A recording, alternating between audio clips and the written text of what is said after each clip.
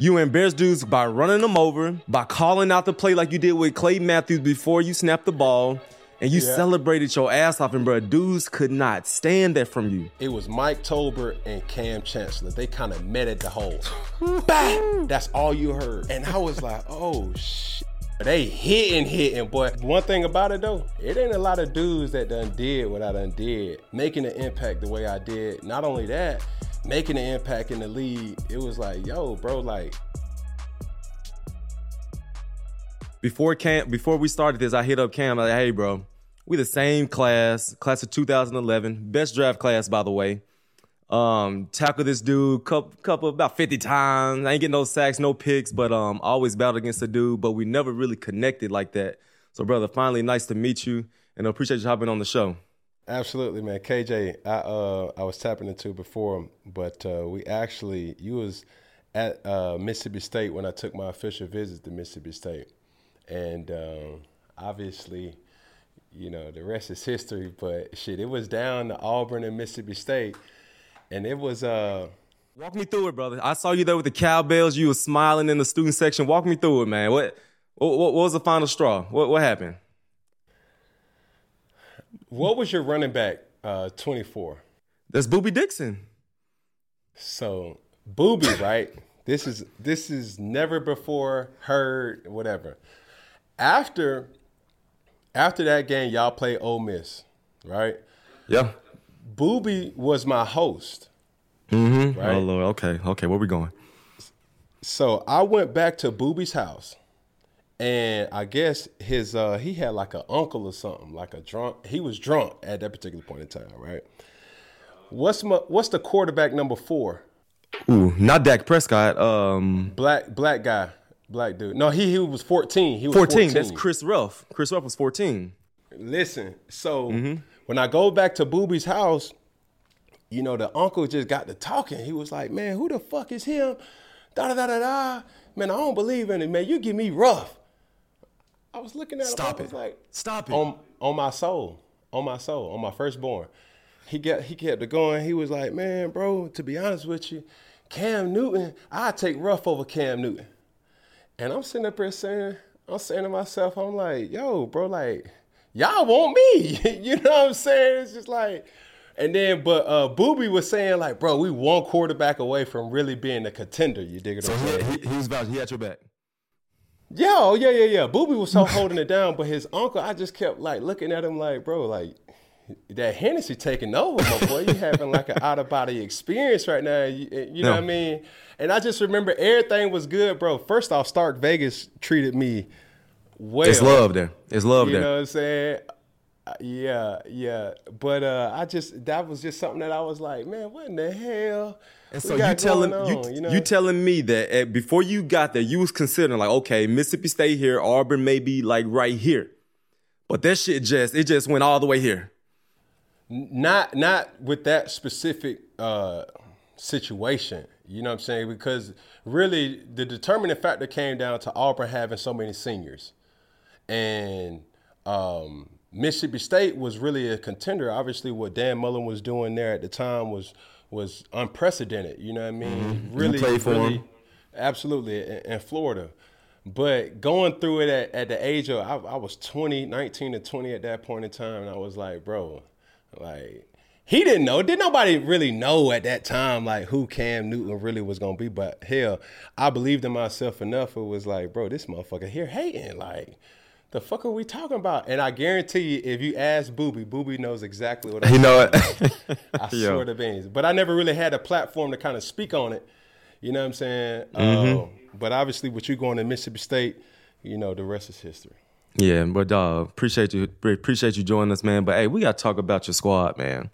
I hate to start like this, but the Carolina Panthers, 0-3, came here to Seattle last week. We just had a 10-year reunion, by the way, and so it was a worst time to come here. But tell me, dog, what you saying with your squad right now? I believe in Bryce, but I think you have to raise him with care. I think a person like Bryce could be scarred, just like any other quarterback could be scarred if thrown to the wolves too early, right? We all know, hell, you had a perfect example of this. Russell Wilson came into a system that he inherited. He inherited a good situation. We all know anytime you're the first pick, that means you're going to a shit team. I went through it. Peyton Manning went through it. All the number one picks went through it. And this day and age, it's about who and what can you do right now. But I think when you're dealing with a talent like Bryce Young, it's the long tenure rather than right now success. You feel me? So when you look... Let me slow you down, Cam. Let me slow you down. Let's look at your roster. You had your year 2011. You had Hall of Famer Steve Smith, future Hall of Famer Steve Smith. You had Gio. You had D'Angelo Williams. When you look at Bryce, does he have somewhat of enough around him? Not even close. No.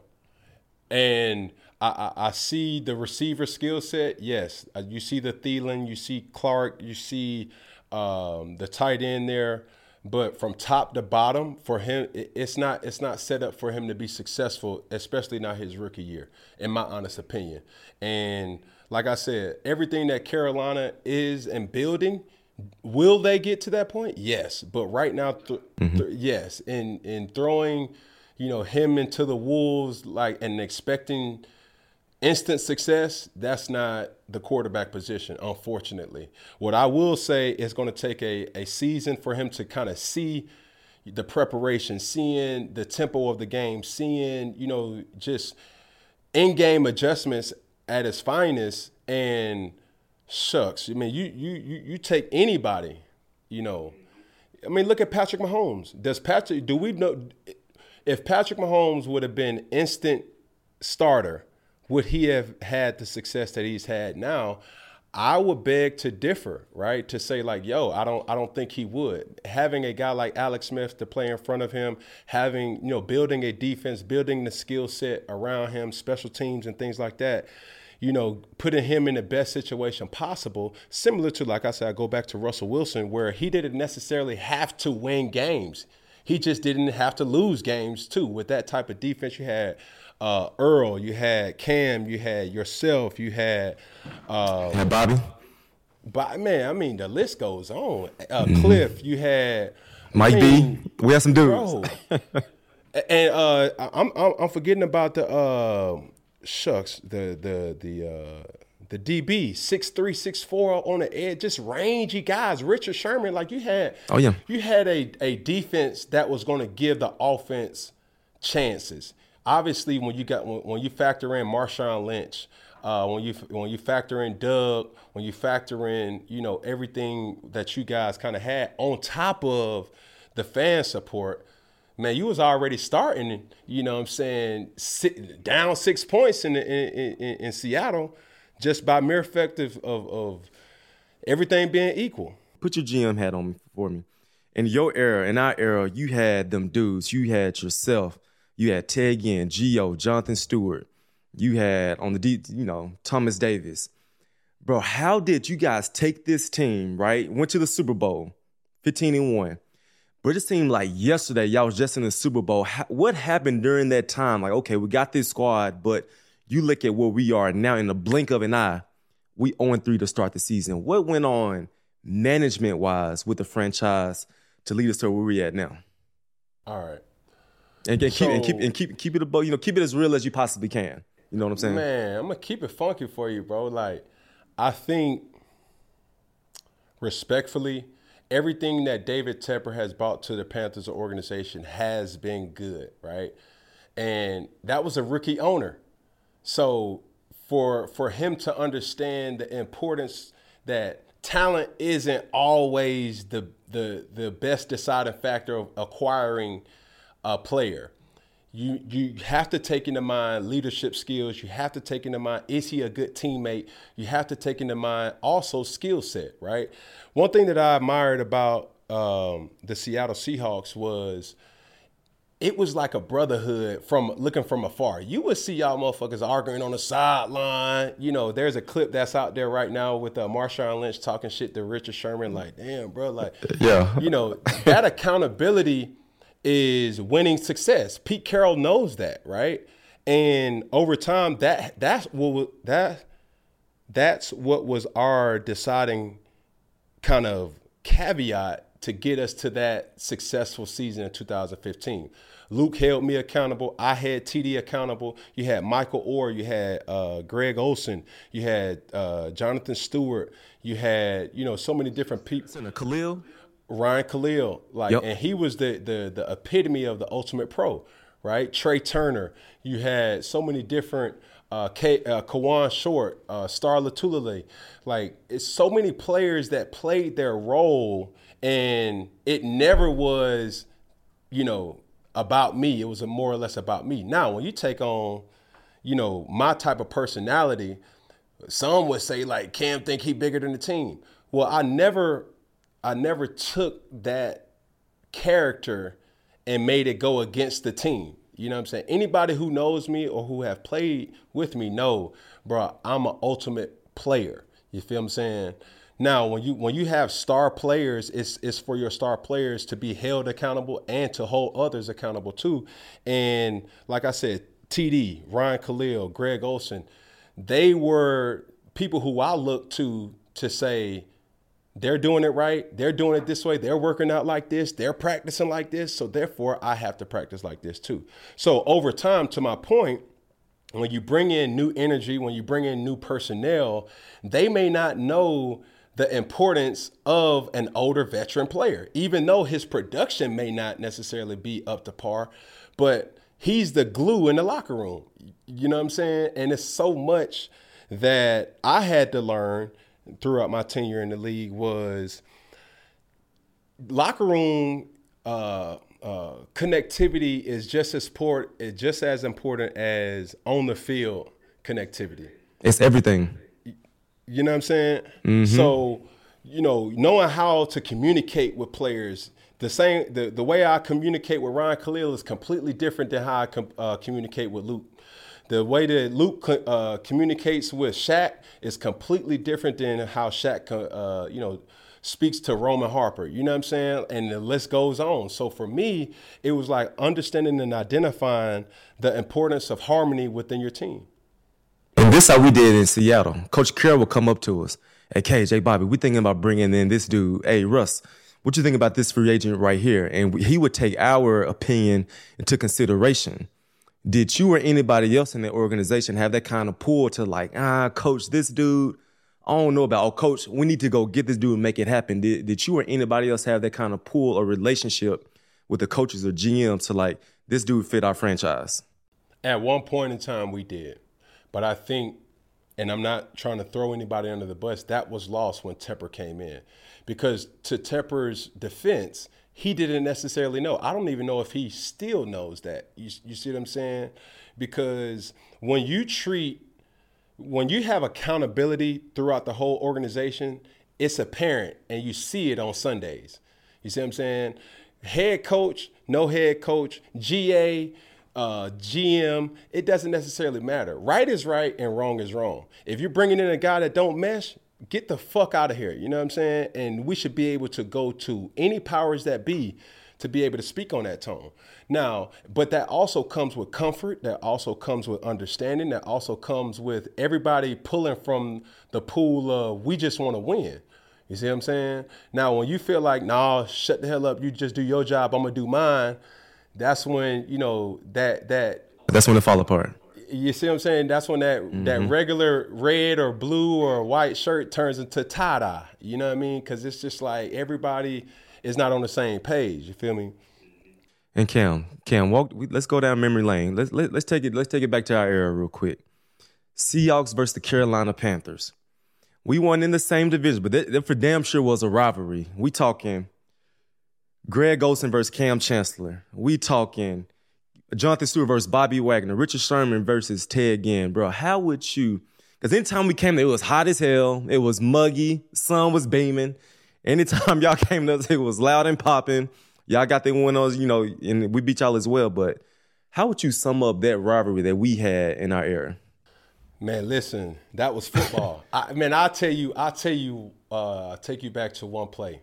I forget, it was Mike Tolbert. He was kind of like our imposer, right? And it was early on in the game. I don't remember what year it was. It was like a 4th and 1, a 3rd and 1. And it was Mike Tolbert and Cam Chancellor. They kind of met at the hole. Bah! That's all you heard. And I was like, oh, shit. Yeah. Boy, they hitting. Boy, I just remember anytime playing Seattle, the real Legion of Doom, you had to wear all your pads. Cups, knee pads, hip pads, all that shit. All that cute shit was just out the door because we knew it was going to be a 7-13 type of game, one possession.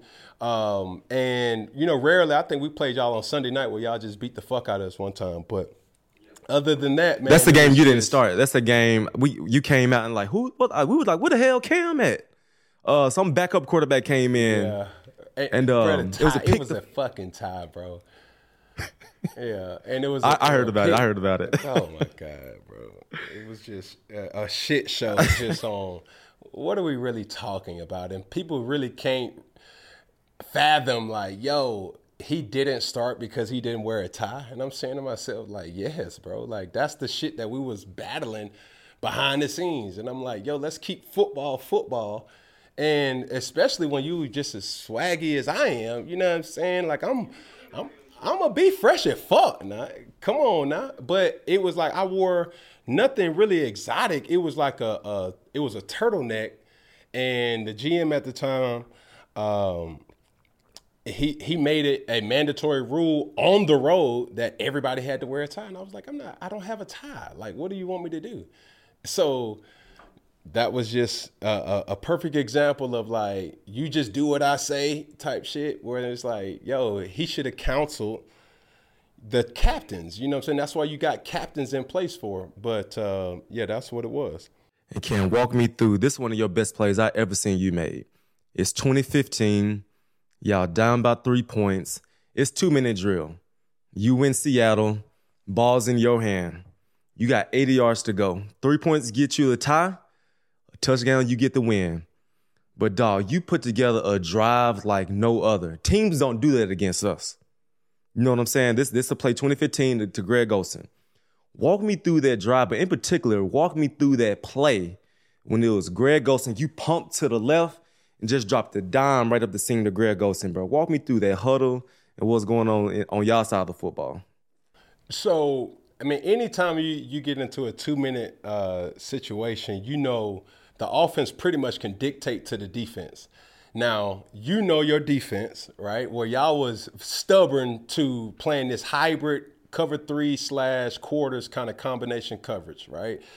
That's what made you guys so great, is because everybody knew what the fuck y'all was going to be in, but you still couldn't stop it. You know what I'm saying? You guys were able to generate a 4-man rush without sacrificing an extra defender, a blitzer, a nickel, or an extra linebacker to generate pressure.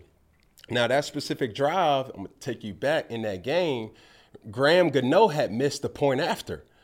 So we really was supposed to be only down by 2 with the potential game-winning field goal to win the game, but he missed the field goal, the PAT, and that's really what put us in a position to be down by 3. So with that whole drive, Coach Shula at the time and Ken Dorsey was my quarterback coach, so he was in my ear. All they was saying all week was just find completions. On this defense, just find completions, right? You're going to have completions to be had, just find them.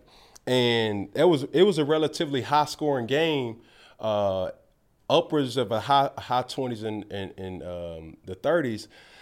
So given the opportunity with a minute and some change, it was just fine completions. So Jericho Cotry had a clutch third down or fourth down kind of reception, and we just jumped the ball, and we caught you guys in a communication error, so to speak, because you guys never run Tampa 2, right? So that specific route was set up to beat cover 3, right? It was like Greg had a double move, but Greg's IQ on the field is just so crazy that when he seen Earl rolling back to the middle of the field, he just kept it on the seam, right? Running away from Sherman. And that's pretty much what it was, dog. It was like, I don't know, bro. Like you know, man, in those locker rooms after the game, that's what I really miss most. But going into a hostile environment where, bro, y'all fans was obviously giving us a run for our money to get a much needed touchdown in that specific situation was just like icing on the cake. Yeah, and Cam, I'm gonna keep it real with you, bro. I didn't play some of the best quarterbacks in the NFL. I didn't play some slouches, but whenever we played you, bro, I don't know if you felt this. Now, I want you to really think about it. I don't know if you felt this, but for some reason, bro, when people tackled you, when people hit you, when people like really faced Cam Newton, it was an extra little type of energy when they faced you. Yeah, it was extra little. Yeah. It was extra little but shit I wanted talking. that. I wanted it though.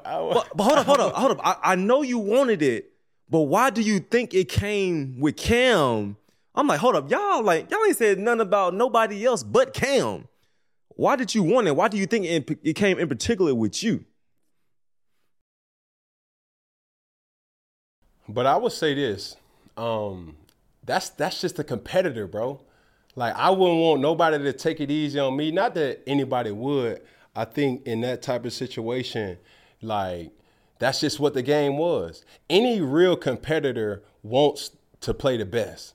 You feel what I'm saying? And my playing style was, I don't feel like I'm in the game if I don't touch the ball, meaning running the football or even throwing the ball. I'm not the quarterback that, you know, hand the ball off first down, hand the ball off second down, and then all of a sudden you're expecting me to make, you know what I'm saying, a throw on third down. I prefer to touch the ball on first or second down, have my, you know, heart rate up so now I can focus on the third down throw. You see what I'm saying?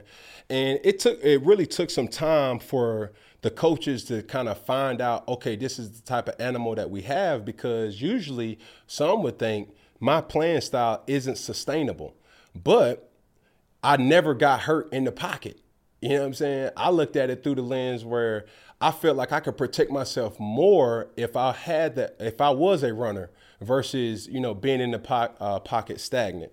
But all in all, bro, I just go back to those hits were a little harder. You know what I'm saying? That energy and that kind of tempo was just a little bit more thick, a little bit, so to speak. Because, yeah, Cliff, man, you know Cliff, doggone Michael Bennett, like all them guys, bro, they talking shit from the first snap to the last snap. You see what I'm saying? From the jump. And it was intimidating to a degree for a lot of players. But for us, man, that particular time, we was ready for it. Let me tell you what it was, bro. Let me tell you what it was from our side. When it came to Cam Newton, it started with you in college. It started with you in Auburn. Everybody seen this dude, 6'4", 245 pounds, got this nice pearly white smile. And dog, anytime you stepped into the end zone, bro, you low-key embarrassed dudes, bro. You embarrassed dudes by running them over, by calling out the play like you did with Clay Matthews before you snapped the ball, and you celebrated your ass off, and bro, dudes could not stand that from you. So you better believe it. Like, if I'm going to hit this dude, if I'm going to get a chance to tackle this dude, I'm going to put some extra energy on it. And I know on your end, you didn't care. I'm going to get in this end zone. I'm going to smile. I'm going to talk myself. I'm going to do my dance. That's what it was when it came to Cam Newton. Yeah. That's what it was when it came to you. So, well, for me, the coach would say, act like you've been there before. Yeah. Right? But I was like, shit, I don't know if this is going to be my last time getting in this motherfucker. So, shit, I had to smile. I had to, have fun with it, because that's when I played my best ball. You feel me? And, it took years, and I'm saying years, for Coach Rivera to understand that. It took years for Mike Shula to understand that, Rob Chudzinski, Ken Dorsey, those guys to understand, like, man, we just got to let this motherfucker be him. Because when he's smiling, that means we as a team are doing something good. And I will hear scouting reports, you know what I'm saying? You stop Cam, you stop the team. You feel what I'm saying? And that's a big responsibility to have, but I never looked at it like that. I looked at it as, if I can get in my groove, right, to take over a game in ways that the game was just coming to me, then shit, a smile, a damn dance, a damn, doing something extra was just all a part of the plan. Mm-hmm. And bro, let's Sticking with 2015, right? MVP of the league. Whooping ass, taking names. Best player on the football. Only one person can receive this accolade, and it was Cam Newton. But, bro, what you did on the field was legendary, but I really want you to put young cats on game with this. Take me to your offseason, right? Take me into what went into the way you prepared leading up to that season. What you ate, the way you trained, how you watch film from high school to college. Even dudes in the league now can take what you did in the offseason and apply it to their game, bro. Really put dudes on and take them to their offseason like, okay, this is what I did. This is how I put together this phenomenal football season.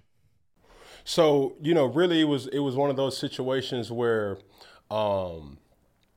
it was kind of like Michael Jordan and the Pistons, right? We all saw The Last Dance, and he knew he had to equip himself mentally and physically with an attitude that he got to get prepared, for, what's to come.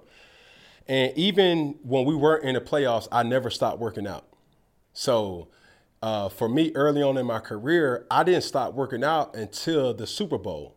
So every single day, every single week, making sure my diet was still the same, just preparing myself mentally and spiritually, like, yo, if this is where I want to get to, like, I gotta go through that realm. I knew we were a team that was always trending up. So in the off season, I think David Gettleman had kind of put me on game and was like, there's two types of football players. There's football players, and then there's professional football players. The professional football players treat this game as a 365-day-a-year sport. And when he told me that, I was like, yo, like, okay, cool. Then now I have to make sure my diet right. I implemented becoming vegan around 2013 to 14 just to make sure that, okay, I would never not be in my best shape. You see what I'm saying? And then adding that to the season was something that, okay, I know I have to prepare like a quarterback. Physically, I had to prepare like a running back. And endurance-wise, I had to prepare like a receiver. So all those things taken on, I look at a guy like Lamar Jackson probably is the only person that could kind of relate to that kind of trend of putting your body through the mental stress and the physical stress on a given Sunday. And the sad truth about playing football or any sport is you only get judged by Sundays. You know what I'm saying? And you work all week to perform at a high level, and that's why it's so demoralizing when you don't win. You feel me? Because so much goes into it. You don't get to see your family. You don't get to see your children. You don't get to see your girlfriend or your wife or whatever, because you're sacrificing that time to become a better version of the athletic person you are. So, with that being said, it's all about balance. And I would always take that mental approach to incorporate small things, whether it was in season or out of season. I'm gonna push back a little bit on you. We do play this game for our brothers. We do play this game for our families. Mm-hmm. We do play it a little, tad bit for, the fans. But dog, we also play this game for, it's like, I love this. I'm doing this. I'm the one doing these squats. I'm the one that's doing all this work. Yeah. At the end of the day, my dog, you gotta have that resignation within, like, job well done. You set out what you wanted to do. You accomplished it. It's like, I think it's personal right to give our own selves a pat on the back. Like, man, you did go out and you earned that. Oh, for sure. You know what I mean? Yeah, absolutely. Man, one thing about it though, and two things for certain. It ain't a lot of dudes that done did what I done did. You know what I'm saying? I'm talking about from high school to college to the NFL. You see what I'm saying? And every time I talk to, people who are close to me, they would agree. Being a 5-star athlete in high school, not only a 5-star athlete in high school, being a 5-star athlete in junior college, keeping that same trajectory while you in college, making an impact the way I did. Not only that, making an impact in the league. It was like, yo, bro, like, that's one thing that I probably could say Tom Brady didn't even do, you know what I'm saying? Or even really Peyton Manning. It was like, yo, these folks, they was good in the league. But when you talk about the whole circle of rec ball, high school, college, NFL, not a lot of people can relate. Yeah, and I'm not gonna even ask you, are you retired? That ain't we didn't even go there. But when I am gonna ask you, you gave me a question. You didn't play last year. Mm-hmm. What do you miss most? Is it playing ball, or is it the locker room? Oh, the locker room for sure. I'm For a sure, people's person. that's easy. You know what I'm And saying? hold up. Like, And bro, explain it to the fans why it's the locker room, because people just think Sundays is everything, which it is. But I'll really explain the locker room to people. okay, going back to what I said, you can't coach or get guys going like you do everybody else. You see what I'm saying? And I remember guys like Michael Orr, right? And Orr, the OG, what's my man name? Drayton Florence. You know, these guys impacted me in my career in a way it was like, yo, for Victory Mondays, you know what I'm saying, enjoy yourself. But if you ain't gonna be focused come Wednesday morning, that's the unanimous, you know, Wednesday morning is kind of like the full practice day or Thursday or whatever you doing on Victory Monday, it should subside and it should not be a distraction come Wednesday, because obviously Tuesdays are you know, the off day for the league. But, you know, through it all, bro, that locker room interaction, you know, chest bumping guys, really being able to, or in game, looking at motherfuckers in their eye and like, bro, I need you. You know what I'm saying? That type of connectivity is something that you would never really kind of get back. But what I do now, I implement those type of relationships in my businesses. So the importance of everybody getting along with each other, the importance of everybody knowing exactly what the vision of the company is, everybody understanding like, yo, you are important. You see what I'm saying? And everybody is not above being told that's wrong or that's right. You see what I'm saying? Like, leadership can come from a rookie or leadership can come from a 15-year vet. It doesn't necessarily matter. So when I think back of the things that have accomplished, it's definitely, you know, the locker room interactions by far, because that brotherhood that you kind of have is something where you would never get that back. You know what I'm saying? And that's that. Cam, this coming from a retired dude, like, when you do decide to hang them up, bro, do me a favor and do your very best to try to create the locker room as much as you can, because when you're on this side, it's like I'm used to seeing my brothers every day, talking shit, you know, playing ball, and then you go from like, damn, that's a wrap. You're with the wife and kids. Yeah. And so I think dudes personally need to somehow stay around football, whether it's with the 7-on-7, whether it's, you know, front office, coaching, whatever. Like, try to create that environment to where you don't lose your damn mind, essentially. Absolutely. Man, I would always tease myself, and everybody who was my teammates over the years knew I was King Toxic, right? I was the one to ask the questions that, you know what I'm saying, that to get everybody kind of rolling, either in a team meeting or in a personal meeting, offensive meeting, it didn't matter. Like, I was the guy to kind of bring the lighthearted version to what we did, you know, in a way that if you sitting at 2-3, you know, the fans ain't really on your side. I just wanted to, you know, have an energy where somebody would see me and they would smile. They'll feel good, like, damn, we got hope. You know what I'm saying? So, you know, overall, bro, I'm agreeing with you. Like, it's tough, it's hard, you know, and you know, when talking to trusted advisors in my life, friends, family, loved ones, the thing that I miss most is the competitive energy that you can kind of, you know, lash out with. You know what I'm saying? It's like, you know, like take our games, for example. Like, if you tackle me and you get up and you say, fuck boy, I'm gonna be here all day. It's like, okay, that was what's expected. You know, you do that shit. Try to do that shit at your local grocery store and see what happens. You can't do it. You can't do it. You can't. You know what I'm saying? That's assault right there. You see what I'm saying? But that energy where you transform, and you got to be a little cuckoo to play the sport, especially knowing that you're playing in front of 80 to 90,000 screaming fans. Right? There's no other feeling outside of, let's say in college, it's probably the playoffs now or the national championship or like a rivalry game. There's no other feeling in the NFL that you get when you're playing that playoff game, because every down counts. Everything counts. You know what I'm saying? And as you're running outside of that tunnel, you got to flip that energy from, being scared and fearful to like, that's what I'm going to use to dominate this game the best way I know how. So, I mean, bro, now being thrusted into the real world, thrusted into like, everyday life is like, what can I do? I recently took on tennis. I recently, trying to took on like fantasy football and things like Do pickleball while you're at it. just something that you could just lash out and just still be free and compete. Mm-hmm. Well, dog, man, I don't want to hold you up, bro. I appreciate you. I truly, truly appreciate you joining us.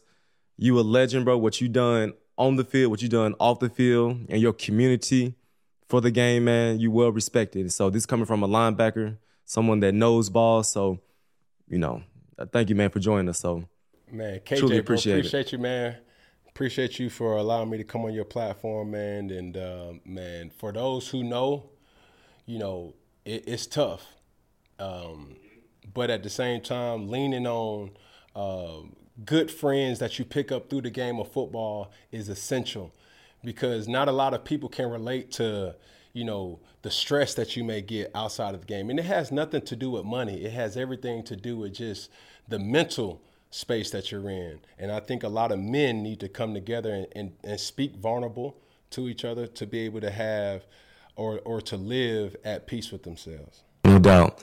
Hey, appreciate y'all joining us. Make sure y'all like. Make sure y'all subscribe. Cam Newton, plug your podcast, Cam. While you at it, plug your podcast. Man, listen. Let me start with tuning in each and every Wednesday to my sports show 4th and 1 for obvious reasons. Every Friday, Funky Friday, will grace your YouTube screen exclusively on my YouTube page, and I just try to use that platform of YouTube to show the humanistic side of who Cam Newton really is, man. Appreciate you.